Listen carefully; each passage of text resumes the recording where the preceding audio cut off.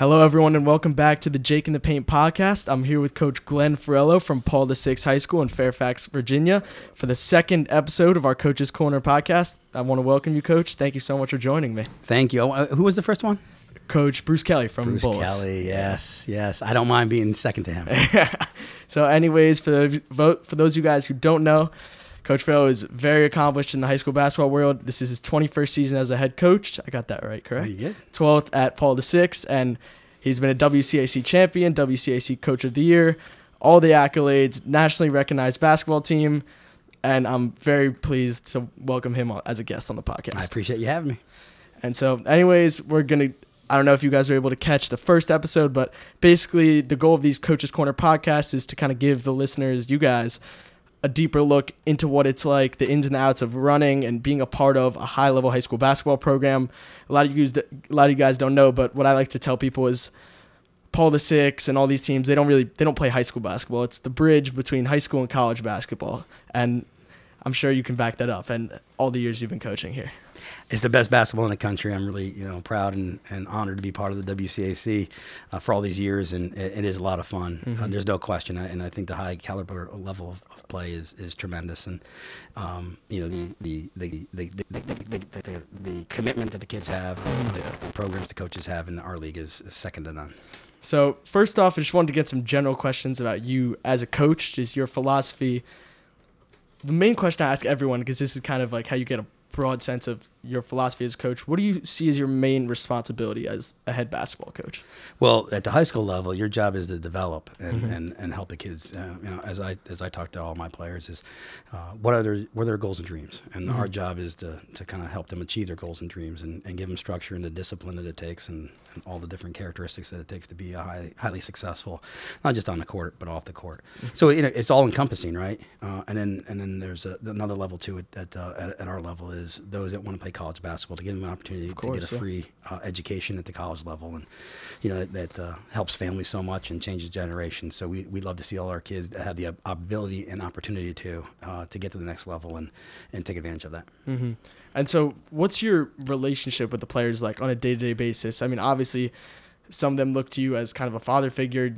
How do you balance when you're holding them super accountable? We were just talking to Ant, asking about his schoolwork, making sure he's keeping all his classes in check, but then also kind of letting them be themselves and figure themselves out. Yeah, actually, that's a really great point. As far as allowing them to be themselves, we don't want our kids to be robots. They all have different personalities and they all have different paths. So you have to kind of treat them that way with that kind of respect for that. So as far as relationships go, I think it's obviously my players might have a different idea of what that relationship is or should be on a daily basis. But to be very consistent, be here to support them, and again remind them of what they have to do to be successful. So holding them accountable and responsible on a daily basis, but of course also not to be there to support them too, because being a student athlete at the high school level, and especially I think specifically our sport, because it's the longest one during the season or during the school year too, is for them to give them the support and allow them to kind of develop and understand that you're there for them, but also while you're doing it, you're there to kind of be the one to hold them responsible. Yeah, I mean, you mentioned it, the long season. I mean, I play for my school too. Obviously, it's not the same grind, but it's still 3.5 to 4 month season. When I was talking to Coach Kelly about this too, he said that's the hardest part. It's a grind. What do you do to keep them mentally locked in? Yeah, I think it's the challenge of every single day. I heard Lou Holtz years ago use the acronym WIN, win, remembering what's important now. And if you can kind of remind them every single day of what they need to be able to do to be consistent. Again, being successful in this world is finding a way to be consistent every single day, to be able to handle the grind, to embrace the grind. You really have to embrace the difficulties, the challenges of what our sport provides, no matter what level, right? And that love and that passion that you have has got to be there on a daily basis for you to be able to kind of achieve what you're looking for. So, it is a long season, but I mean, if you don't love it, you don't have to do it. Exactly. It's for those that love, not like. And I think that's an important concept. Especially at this level, too. Especially at this level, yes. And you did mention Lou Holtz, obviously legendary football coach. Are there any basketball coaches that you over the years have kind of modeled your coaching style after and really look up to? Yeah, I think one of the things that I'm asked that a lot as far as advice or stylistically, who do you look at? And I think everyone's got to find their personality and their very unique personality that kind of translates. So you can't really kind of coach anyone through that as far as how they should be. But I would say that someone like Jay Wright, I think is fantastic at what he does, but also who he is. And obviously we all see that now on a national stage all the time. For the 20 years that I've known him, he's still the same guy. And I think, so it's fun to see that. I see someone like Coach Huggins at West Virginia. So a completely different personality, but still the same type of loyalty that he has to people, the way he treats people, and the way he gets the most out of his kids. So I've always appreciated that too, because we like to press, so much, and that mentality that he carries. So there's a lot of different people I can probably mention, but those two kind of come to mind quickly for me, just because of how stylistically they like to play, which kind of fits and it's funny too, because you talk about two very different ones, and so that's why I'm saying, like, for me, I used to always tell our players, like, my dream would be the 32 minutes at the high school level, but the 40 minutes of hell, from Nolan Richardson. But on the other side, on the offensive side, I want to be crazy enough to do the 7 seconds or less that D'Antoni did with the Suns, and to kind of put those together at the high school level. And that's why you see us play so fast, is we want to do both. I think it's more fun. I was sitting on the sideline with my dad for 10 minutes, and he was just like, wow, like, they're up and down the court, and hasn't seen you guys, like, it's different in a game because you're slowing it down, you're going through your sets, you have a game plan, but like when you guys are just getting up and down the gym, like, it's quick, it's fast, there's pitch ahead passes, and I think that's like the main thing when I see it. Like, pitch ahead is so effective in your guys' practices. It's a fun brand of basketball, and that's what we want to play. I mean, honestly, you coach it as long as I have, you get bored sometimes on the sideline. So, but I think the kids embrace it. It's hard. It's really hard to play at that pace. But if we can do that, I think it's just a fun brand to watch and to play in, especially if if you have aspirations to get to the next level, because we'll never be able to translate. You're talking about 18 to 23-year-olds at the next level, but we want to be able to kind of get them ready for that, and then the faster pace that we can play, it cuts down on that transition for them when they get to the college level. Yeah, of course. And I forgot to mention, you mentioned Jay Wright. Huge shout out to Brandon Slater over at Villanova right now, getting ready to suit up for his freshman year, one of all-time Paul VI great players. Yeah, we love Brandon. We're excited for him and all the guys that are about to start, that come through the program. But yeah, Brandon has obviously meant a lot to our program. I know you have a great relationship with him, because that's just who he is. Everyone loves that guy. And I always like to remind him now he's a freshman all over again. And there's only one good thing about freshmen: they become sophomores. That's the only good thing about him. But he's learning, and he's having a great time, and he's in a great situation. Good for him. I hope all is well, and we'll get to him later, of course. Just another general question: what has been the most fulfilling and not most accomplished? And I say this like fulfilling as, what was the moment for you as a coach where you really looked in the mirror and was like, this is why I do this every day? Oh man, it goes all the way back to when I was at Eleanor Roosevelt, and the first couple guys that were able to get college scholarships. To see that kind of change their lives and give them an opportunity, I think that would be the first thing that I recognize as a young coach, as far as that enjoyment. And it's always kind of been something that has been important to me, that Tuesdays and Fridays, we want to win. But there's a bigger picture out there. Of course, and so I get more excited probably for when kids get an opportunity to get either their first scholarship offer or when they make a decision on what school they're going to. We have signing day. I think it's an emotional time, because it's a culmination of all that hard work they put in to earn that. And also it's just the beginning too. So I think those moments are huge, and that's never left me through all the different opportunities that we've had to be successful. I think that is what carries me as far as why I want to do what we do. And then on the court, as far as our success, I think, winning in 2012 with the undefeated team that went 21-0 in the league, that team was a lot of fun, because that was the first time that Paul VI really kind of came on the national scene. And for the success that team had. And we had 10 games in that season that were decided in the last 30 seconds of the game, and we were 10-0 in those games. And so that was a lot of fun to watch that kind of come all together. And we can keep talking about other, beating Oak Hill, snapping their 56-game winning streak in 2013, the following year with a bunch of young guys. That was a moment for all of us to really get to that next level, and then the same year beating Mount Verde in the Bass Pro Tournament of Champions, game, in the overtime game, to where we came back from down 12 with 5 minutes left, and so to beat 2 number 1 teams in the country with a starting lineup that had 1 senior, 3 sophomores, and a freshman at times, that was a lot of fun to be part of. Yeah, and I'm assuming most people that listen to this know, but for those of you who don't, Oak Hill and Mount Verde are often regarded as probably the 2 top high school basketball powerhouses in the country. So extremely big deal to beat one of them, and then 2 of them in the same season can, like you said, alter the course of your program. Yeah, I think it gave a lot of confidence to our kids as far as that they can play against anybody. And we're a team that, all these years that I've been coaching is we'll play anytime, anybody, anytime, anywhere. And I love asking people, hey, you have any idea what my career record is? Because they always look at our schedule and say, wow, you play such a national schedule, you play such a tough schedule, let alone the WCAC. And I always ask me, do you have any idea what my career record is? Of course, nobody does. Like my own mother does. So no one cares, because no one cares, yeah, right? Of course. So I said, let's give the kids the hardest schedule possible. Let's have them have fun. And some days, some teams, some seasons when you're playing against ranked teams and you may not have as much success and you don't pad your record. Who cares? Yeah, it doesn't matter. We want to challenge our guys and give them that. So that was a year that was, there was no expectations that we'd be able to compete with those guys, and we were able to. And so we've always kind of carried on that mentality. And you did mention your days at Eleanor Roosevelt before. For those who don't know, Eleanor Roosevelt is a DC public school, historically good basketball program. PG County. Yeah, exactly. Maryland. I get them. Yeah, exactly. Theodore Roosevelt. Theodore Roosevelt in the district, and Eleanor Roosevelt. So Eleanor in Roosevelt public school in PG County compared to Paul VI private school in Virginia. Right. What are the differences in your daily life as the coach at those 2 schools? Wow, yeah. Difference between public and private. You know what? The kids aren't different. They're driven. They want to be successful. I think now that we've been here, obviously the day in, day out grind of being in the WCAC, where all the teams are excellent.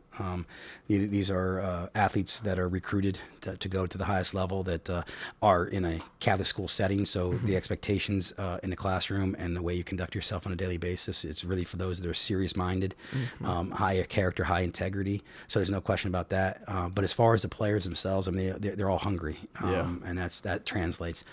So I think that there's a bigger spotlight. Of course, my Roosevelt days, I love those players, and I've loved to see the success that they've had over there, as they become, adults and become fathers, and it's really fun to watch that, and they help build our program. So they have a lot of pride. In fact, one of my former guys was here today. Really? Elhaji Ba, who helped me start the program over at Roosevelt as a young junior and senior, and so it's always fun to see the Roosevelt guys come back and see the progression of our program now. So yeah, the differences, there are some certainly, but I also think there's a generational difference. Okay, yeah. So to be able to compare the two, it takes on a different form there, but it's really a lot of players that are committed to playing the game the right way, and a toughness about them, and that translates no matter if it's a public or private school situation.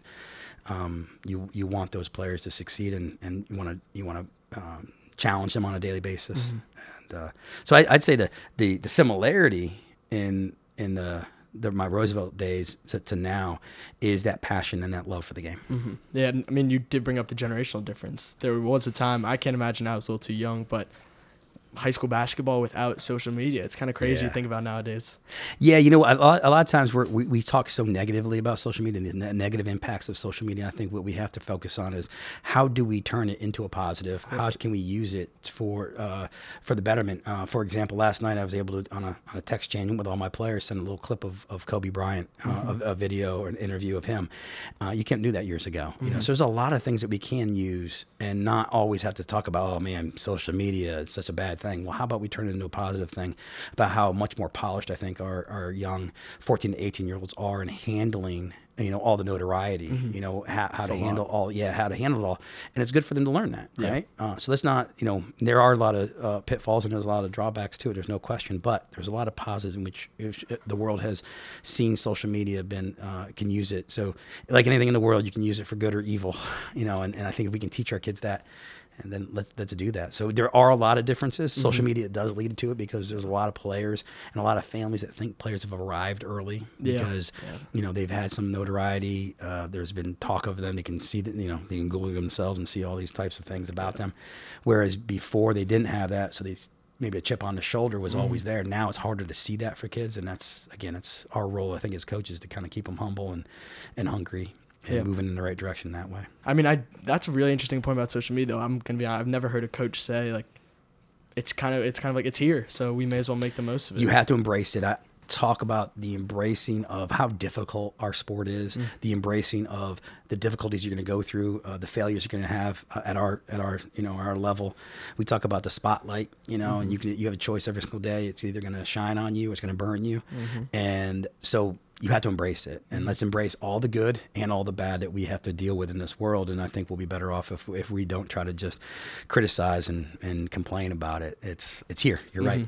I mean, and kind of the consensus is one of the biggest positives about social media, especially guys on your team are having websites tweet at them. They're posting their offers. Like, they're really what it means to be a high-level high school basketball player on social media. They're getting all the attention from all these different angles. Like, and the consensus is, they're a lot more, and you hear it in the NBA, like everyone says these pros are a lot more prone to handle all the spotlight. Is it visible because you've seen high school kids before the social media and while it's going on right now, is there a visible difference in the way they kind of handle themselves and handle all these things getting thrown at them? There's no question that they have a lot, and in a perfect world, we wouldn't have it in front of them. We wouldn't be doing this. People would not have access to them. They wouldn't be. But we're not in that perfect world, like we said earlier. So let's make sure that they try to learn as much as they can on how to handle. So the more comfortable they get now, the more ready they will be when they get to the collegiate level, and of those that get a chance to play at the professional level. But I think what you've also seen through the social media burst is for everyone that goes through it, they have to learn how to be poised and polished and professional and how they handle themselves and conduct themselves. And let's make sure we just keep teaching those values of why we're all here, and take advantage of having a voice. And you have a voice now. Let's use it. So again, let's not get caught up. Let's stay hungry and humble. Let's not feel as if we've arrived, and be appreciative of what you have and the gifts that you have, instead of trying to be like, hey, let me take all the glory and enjoy all the spotlight and all the good things. That's not the right way to approach it. So obviously, coaching nowadays, that's also that's something you always need to keep your eye on, players on social media and all that stuff. But what's the hardest experience that you've gone through as a basketball coach so far? Ooh, over all these years, the hardest experience? Wow. Okay, let me think about that. You can give a couple. We might not need to. I know exactly. We're talking 21 years. I think that one of the toughest things that we have as coaches right now is making sure that the players don't have unrealistic expectations of where they are, and when you're fighting that with, whether it be for the player or if it's the family, and the disappointment that may come for because again, there's going to be ups and downs, and there's going to be some failures, and there's going to be some tough times and challenges. So I think seeing that struggle, or that them kind of not embrace it. We talked about it the other day, or earlier, just not embracing the difficulties and then being frustrated with that. I think, you never want to see kids and families get too frustrated with this whole process. And whether it be the collegiate process, or whether it be just in the improvement, the development. And I think that we sometimes too fast track and want so much success early. And I think that's probably the biggest frustration that I would have as a coach, is not realizing some setbacks are okay. It's going to build some character and give you opportunities to kind of like look yourself in the mirror and decide what you want on a daily basis, and change habits, and have to deal in that reality of life, because we're all going to face failures as we get older. And so basketball provides an opportunity for you to have to kind of really evaluate who you are and what you want to be, and how you fight through the adversity. Again, there's basketball adversity and there's real life adversity. So I always try to make sure that the players understand that. But for families to understand, it's a process of getting better. And we hear the word all the time now, but it's cliched, but it's true. And I think I'm very blessed right now to have a wonderful group of players that are very well grounded because of their families, and they don't act in a way that is outside what you expect for those that want to be high achievers. and understand that there is a fundamental process that you need to get better. It's not just going to be all handed to you, and life doesn't work that way. You know, so I think that's I think the biggest challenge that we all face as coaches now, and to be allowed to coach and hold kids accountable without families or players getting frustrated or wanting, you know, they want all the good stuff. Do you really want to be challenged? And that's our job as coaches. Sometimes that can be an issue. So, you know, here at PVI, we really want to make sure that parents are very comfortable with who we are, what we're all about, and we're straight shooters, and we want that reality. So someone like an Anthony Harris, you know, a Brandon Slater, a Jeremy Roach, they come from such great families and parents that understand that it's so important for their kids to be well-grounded, that it's fun to coach them. Trevor Keels as a sophomore, so polished. Kids, yeah, and the foundations that's been laid is so fun to have. So I'm really excited about the group that we have this year. And a lot of times I talk about it's because we have such wonderful families. Yeah. And I'm not just saying that. I really believe that, because it helps when things don't go well, you know, and that's going to happen. Yeah. And so I think over the time that I've been coaching, I think that frustration that some people have about whether the progress is what they expect, or the disappointment of, you know, wanting more attention, more shots, more all that kind of stuff. Of course, yeah. It's something that kind of eats up coaches, because we want everyone to be successful. You know, it's like, you know, as parents, no one has. This is my favorite kid, and this is more important than another. They're all our kids to us as coaches, and we want to see everyone happy. But we also understand that there's going to be challenges. So, you just mentioned guys like Roach, Jeremy Roach, Trevor Keels, Anthony Harris, and your team is full of guys like that. How do you, and you said it's your job, you try to keep everyone happy and make sure, obviously you don't have any favorite players, but how do you see your role in kind of letting those guys play as themselves, because they're really talented players, but also stay within the system of the team, and so they can keep everyone happy? Yeah, wow. I think you have to have the right mindset. Clear goals, clear message that we're all together. We're all, you know, part of something bigger than ourselves. You have to be comfortable with that. You're not going to be an individual star here. You're going to be part of something. You want to be a part of something instead of just, you know, hey, I want all the attention. If you're an attention guy, this isn't the place. I always tell, you know, guys, if you want to be an individual star, take up tennis, take up golf. You can, you know, have it all you want, but not here, and it doesn't work as far as that goes. And these kids embrace that and accept that, and because they are good kids, they're willing to, you know, make plus ones and find each other and be playmakers. I don't want just scorers. And you mentioned earlier I don't have favorites. I do have favorites. The favorites are the ones that play the defense the best. And then they all know Aaron Thompson. You know, Aaron's out there at Butler University. One of my all-time favorite kids, no question, just because of who he was as a player and a person, but the best defensive player I've probably ever had. So automatically he's going to be one of my favorite guys. So my mom and I have been coming out for the past 3 years, and we were here when Aaron was a senior, and then the next 2 years, and we always have a running joke that the guys know if they're doing anything wrong, if Aaron was here, he wouldn't tolerate this, and that's like immediate you go to, and that's interesting. Like, defense is, you have players that can get any shot they want anytime, prolific scorers, shoot it from the outside, and you really just answer my question, like, what's the main thing you look for in a player? So we kind of joke about this all the time in our program. Is the number one thing you got to do in order to play in order to play for me is play defense. And I'll ask you, do you have any idea what the second thing, most important thing would be to me? Is it a general trait, or is it just like one thing? General trait. Unselfish? That's a great point. But the second most important thing in order to play for me is play defense. Any idea what the third most important thing might be? I'm going to go defense. There you go. And I always tell my players, if you do those three things, then I'll give you some freedom offensively. And I think that's something that you can kind of joke it away, but I think that's really important. So if you're going to play defense, I'm going to give you some freedom offensively and allow you to be the player. You know, I'm not going to make you a robot. The ones that struggle in our program are the ones that are limited offensively and think they're better than what they are from as far as that offensive skill set. But those, like the Anthony Harrises, like the Aaron Thompsons, like the Brandon Slaters, they're ones that are going to defend and play that hard and play with that activity. I'll give them room to grow offensively and allow them to make plays. And so I think that's just, again, more fun brand of basketball, but I think it holds the players accountable on one end, and then allows them and gives them, you know, some freedom at the other to be who they are. And then with that freedom comes a lot of responsibility, that we take the right shots for each other. I mean, it's not often that a team playing at high levels, that their best player all around is also their best player defensively. So it's proof that you're not just telling me this. Like, all the years I've been watching PVI games, like, your best player is also your lockdown defender, which is really a sign of the culture. Yeah, and the word culture is great for you to say that and use that word, because I think they all buy into each other. Mm-hmm.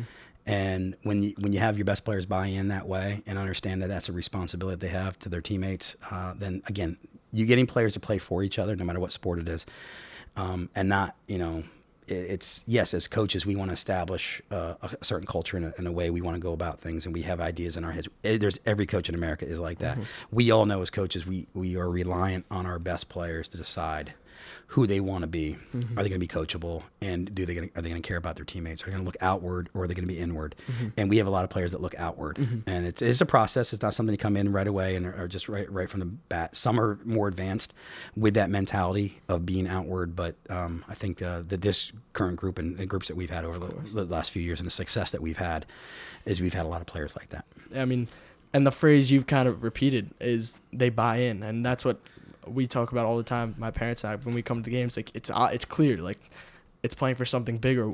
What do you think the main thing is that makes kids that are coming into your program super accomplished? Like we said, they can look themselves up on the internet, and some of them have college offers before they even step foot at Paul VI. How do you get those guys to buy in to something bigger? So a lot of it's teaching. Mm-hmm. I am relentless in my pursuit for them to understand and see the bigger picture. And fortunately, I am working, like I said earlier, with players and parents that do understand that mm-hmm. before they even get here, because I think we're very clear in our message of who we want and what we expect and what is successful. Because as soon as we start talking, we're talking about college. Of course. And if you look at any of the great college programs, the best and most successful, you have that culture. Mm-hmm. And so let's just go ahead and say, okay, well, if your goals and dreams are to get to the next level, well, then that's how you're going to get there, and mm-hmm. what's it take? And so we're going to do it at the high school level. The biggest compliment that we get a lot of times is from college coaches to say, your players already understand how to play with other great players. Mm-hmm. So if you're a great player, and we'd love to have you at PVI, and you're very talented, your understanding that you're going to play at the next level with other great players is really important. Mm-hmm. And so we're going to drill that into you as far as that expectation, because, the Villanovas of the world, the Virginia Techs of the world where Anthony is going, George Mason, where Josh is going next year. We already talked about, the Butler way. We all know what the Butler way really means, and buying into each other, buying into a culture and teammates. Syracuse, where Frank is. Mm-hmm. I think it's so important that the kids understand, when you want to get to the next level, you're going to play with other great players. So learn how to play with other great players now, instead of just trying to do so much on your own. And again, that whole star quality thing, we don't have time for that. Yeah. And so, just want to talk about this year's team compared to last year's team. Not mm-hmm. necessarily comparing and contrasting, but last year, Paul VI was extremely successful, finished the regular season 18-0, and I was actually, thank you for letting me, I came out here for the last game against Carroll, and that was there was a lot going on that game with Ant had the really scary injury, which as a teammate, I mean, thank God he's all good now, but that was scary at the time. Slater was out with the injury, and getting to witness them in the locker room at halftime, it was kind of a lot of things going on, but somehow they were able to channel it and still play a really great brand of basketball. And I walked out of that gym more impressed than I've ever been with the team before. I've seen them beat DeMatha, Gonzaga, all of them, but at that moment, I was like, that's really just, that signifies next man up. Not just, okay, he's cold, I'm going to bring you off the bench and you can hit that three-pointer. What happens when our two leaders go down? Who's going to step up? And so you guys were really successful during the regular season, and unfortunately weren't able to get the job done. And we talked about the season being a grind. How do you keep your guys so focused on a mentally day-to-day basis when they're going to look forward to getting back to Bender Arena in February? Oh, yeah, absolutely. I mean, again, these guys really do understand the value of having a chip on their shoulder and trying to prove something every single day. And that's a great example. That night, as you're talking about that night, on senior night, the last game of the year when we were banged up mm-hmm. and had some guys out with injury. I think Slate and Roach were already out. Yeah. And Ant goes down, and it was a very scary fall. And I think as you're describing it, all I can say to you as I'm thinking about that is it's a family. These guys really truly are a family. There's a brotherhood that they have, and so they wanted to win that game for Ant. Of course, yeah. And obviously they want to win it for the seniors on senior night. And I think that just is something about this group and the groups that we've had over the last few years. I love telling a story a couple years ago of Evan Taylor. Evan was a senior for us, and he was the only senior on the team in 2014. That was the team that won WCAC. They won state, and they won Alhambra. And in those three games, I think, or the 9-0 that we went through to win it all and win 3 different championships, I think the average margin of victory was 15. So we kind of were able to steamroll through the playoffs. And it all started with a senior night loss at home against DeMatha by 2, and we didn't play well. And I was disappointed after the game, and Evan was obviously he thanked his team and said, "Hey, thank you, for trying." And I actually stopped everyone and I said, "Evan, no, they didn't. We really didn't play for you tonight." Yeah. And so when we got a chance to play DeMatha again in the championship, the kids called it Senior Night 2. And here we have one lone senior. It's the biggest night for all these kids as far as the season goes, a championship on the line, and yet they made it about the one guy, that was a senior, and that they failed him the first time, so they wanted to make it up to him. So here's a bunch of selfless guys wanting to do that for a senior, and let alone could have had their own thoughts and their own their own championship dreams in their minds. And I think that kind of signifies, I think, who our kids are. Of course. So yeah, a couple of examples, but family is where it all starts. And as far as an everyday getting the guys, this is the second time we've gone 18-0 in the conference for our guys, and I think it really is an impressive feat. And I, look at someone like Jeremy Roach is two seasons in, he's 33-3 in his in the WCAC play in his two years in the regular season. And I think there's a value to winning a regular season championship, winning those games, because it's a long season. It's night in, night out. And in our league, of course, yeah, it's insane. So I think that accomplishment is huge. Yes, we all play for the end of the year. March Madness is so much fun, college wise. Obviously, what we do at the high school level, it's so much fun, and the drama and the championship. We want those so bad, but we also know there's a lot of things that can happen in a 3-day stretch. Course, yeah. But for us to have that regular season success, I think that really speaks volumes of these kids' commitment to each other on a daily basis. And so on that senior night, we mentioned Roach was out, and even though Slater was out, he rallied that entire locker room, and I've never seen someone be that animated about it. And you could tell that it killed him that he couldn't play, but it was and I was just amazed by it. It's like, he knew what his role was on the team, regardless if he was on the court or not. And they rallied around and they rallied around Slater at halftime. And just losing a guy like that, and we talked about the next man up, what does that mean for this year's team? And how much soul searching do you think they're going to have to do in order to replace someone like that? Yeah, every year you have to replace something, right? Yeah. You have to replace the value that the seniors that left and what they provided, and so there is a challenge because Slater brought so much enthusiasm to the game, whereas Aaron the year before we had to replace Aaron's toughness and demands and accountability that he held all his teammates. So there's always something that you lose, whether it be production, rebounding, scoring, whatever it happens to be, or leadership. So I think this group is what's a lot of fun to see is we have a lot of juniors and seniors now. Over the last couple of years, we've been so reliant on freshmen and sophomores to be led by some older guys. Now the majority of the team are now juniors and seniors, so they've kind of grown into those roles. So the expectation levels is as high as it's ever been. I think they understand so much more. There's a maturity that we have, more so that than you would have when you're younger. So and a sense of urgency. So I think it's going to be fun. It's going to be fun to watch them kind of figure out how to fill those voids, and any team has to. So you see in Anthony Harris now, the expectations, you're going to be a senior. What are you going to do? How are you going to step up your game? Jeremy Roach, you're now a junior, you're an upperclassman. How are you going to kind of come into your own even more and develop even more? Josiah Freeman, who has been unbelievable here in the fall, and his mentality. Now he's an upperclassman. So we can go one by one and talk about all the different guys, but it's fun to see the juniors and seniors kind of understand their responsibility and fill those voids. And we'll find out, my favorite holiday is coming up, November 8th, first day of practice. And then we'll start that journey with this team. Every year is different. It's fun to see. And it's always fun to see who's going to come out of, the shadows to kind of rise up. And then the high expectations that you have with some players, are they going to be willing to accept that challenge? Because I think sometimes that's the most difficult thing, to be the best at what you do, or one of the best, and have those high expectations. Can you produce and deliver on a nightly basis to kind of lead your team?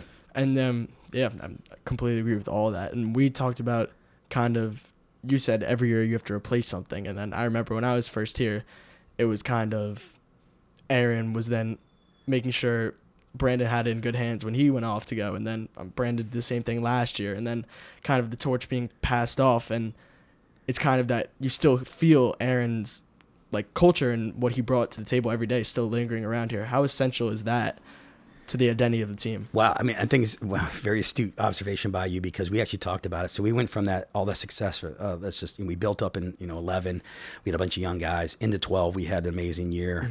13, we have that young group, but they still beat national powers, and they kind of did that. 2014 led into another championship season. 15 and 16, we went 40 and 29 in that. And that was the bridge years into us kind of going what we've done the last couple of years. And Aaron was really instrumental, because for those 2 years, as good as we were and as talented as we were, we didn't accomplish as much as we wanted to. And it's hard. It's a very hard thing to do. So that culture, that identity that we had, Aaron really revived it as a senior leader, because he demanded so much of the younger guys. Yeah.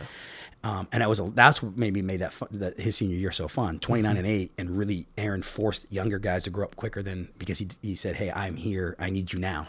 Here's what my expectations are." And he led the way. And so he didn't necessarily have that ability when he was younger to impact, and then he learned how to do that. And so that's why I give so much credit to Aaron, because he demanded us to go back to our fundamentals and our principles of who we want to be. And then Slater and Miles Latimer and Jimmy Robinson last year, as seniors, saw that and felt that and said, we're going to do that. And now it's, Jeremy and Ant, as far as their ability. Joshua Duro came into our program last year as a junior transfer, and you would think he's been with us all 4 years, the way he approaches every single day. So they want to be that, and they want to be at a high level and have that kind of identity of we're gonna compete every single day.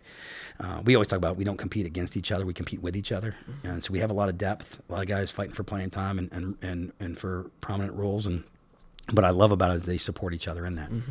And so we talked about the wins, losses, and all. Obviously, people like to push off, and do see this in all levels, NBA, college. Oh, it's the regular season. Like, it doesn't matter until March. But in this league, it's night in, night out.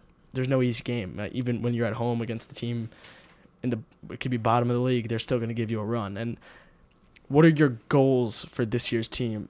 Obviously, the ultimate goal is to win the championship and kind of finish the job last year. But not involving wins and losses, what would you say? Like, I'm trying to figure out how to phrase this, but nothing to do with wins and losses. If this team could produce something for you, what would make it fulfilling? So what we try to talk about every single year is, do we max out our potential? And every year you're not going to be like that in November 8th, November 30th, our first game of the year. So it's the journey of, are we able to improve every single month? Can we get to a place to when we're peaking at the end of the year that we are who we want to be? We've had championship teams that have not walked away with rings, and a championship mentality, which I'm very proud of. And we just didn't get there. We might have been beaten by another great team, and that happens. So, but there's been championship level mindsets and teams that haven't been able to. The team 2 years ago, I thought they had it. They 100% did. Yeah. And then we came up a little bit short in the WCACs against Chris Lexi and Gonzaga, and they were fantastic, and they deserved that. Really good. Yeah, but it certainly wasn't because my guys didn't get to a certain level. So I think there's a pride level that we're all trying to get to, strive for, if we can just max out on who we can be as a team together and figure out our identity as we go along. So I think that's where the satisfaction, that's where it's fulfilling, is when you see a team give into each other and play for each other and get to a high level of production. And then you let the chips fall where they may at the end. Exactly, yeah. I couldn't figure out a phrase question, but that's definitely the answer I was looking for. Oh, good. And talking about a guy like Chris Lex, and I forgot to ask you this question up top, but just before we go, I've asked this to every WCAC coach I've seen this fall. Who's the toughest player you've ever had to coach against or game plan for? Okay. There's a couple guys that come to mind right away. Victor Oladipo, when he was at DeMatha, was just a one-man wrecking crew, which, again, by the way, his team was one of the best I've seen for all the years that I've been in the DMV. But Victor himself was just going to make an impact somehow, some way. And everyone sees him at the NBA level now and his scoring prowess. He played the 4. You know, he was a guy that but he made such a significant impact. So I'd tell you, he was one of my favorite players of all time in our league. You mentioned Chris Legs. I mean, he was fun to watch. Yeah, I told him I was really excited. I was going to maybe go to his graduation party, and I was going to be the happiest guy there because he was finally graduating. In fact, at the end of they were beating us by, I think, double digits. It was at the end of the game, the WCSC championship I know exactly game. what moment you're talking about. Yeah, and it was free throws being shot. And I called Chris over and I say, "Hey, Chris, man," I said, "I'll tell you what, there's 10 coaches really happy that this is it." And I go, and he's like, "What's that?" It's like 9 coaches in the WCAC and Coach Larinaga. That's who's really happy that you're leaving, that you're done. So yeah, Chris would be a kid that I'd point to. Let me think. Mello Trimble over. I mean, I just we had some great battles in his time here, and of course that's such a great rivalry. Yeah, but I just loved how he carried himself, and it's always fun to see kids kind of grow into positions and step up their games as seniors. I was always a huge fan of Chris Jenkins, what he brought to the table on a daily basis, and so yeah, there's some great ones, obviously, no question. But those are a couple guys that come to mind right away. I mean, that just gives you guys an idea of how good the league is. We're talking about Victor Oladipo, NBA All-Star, Chris Jenkins, national champion, game-winning shot, and Chris Legs, who's probably gonna have a breakout year for Miami this year. So thank you so much, Coach. I can't thank you enough for this. I hope you had fun, because I definitely did. No, absolutely, really enjoyed it, and I appreciate you having me on, and the best of luck going forward. Thank you. All right, thank you for tuning in, and stay tuned for the next episode.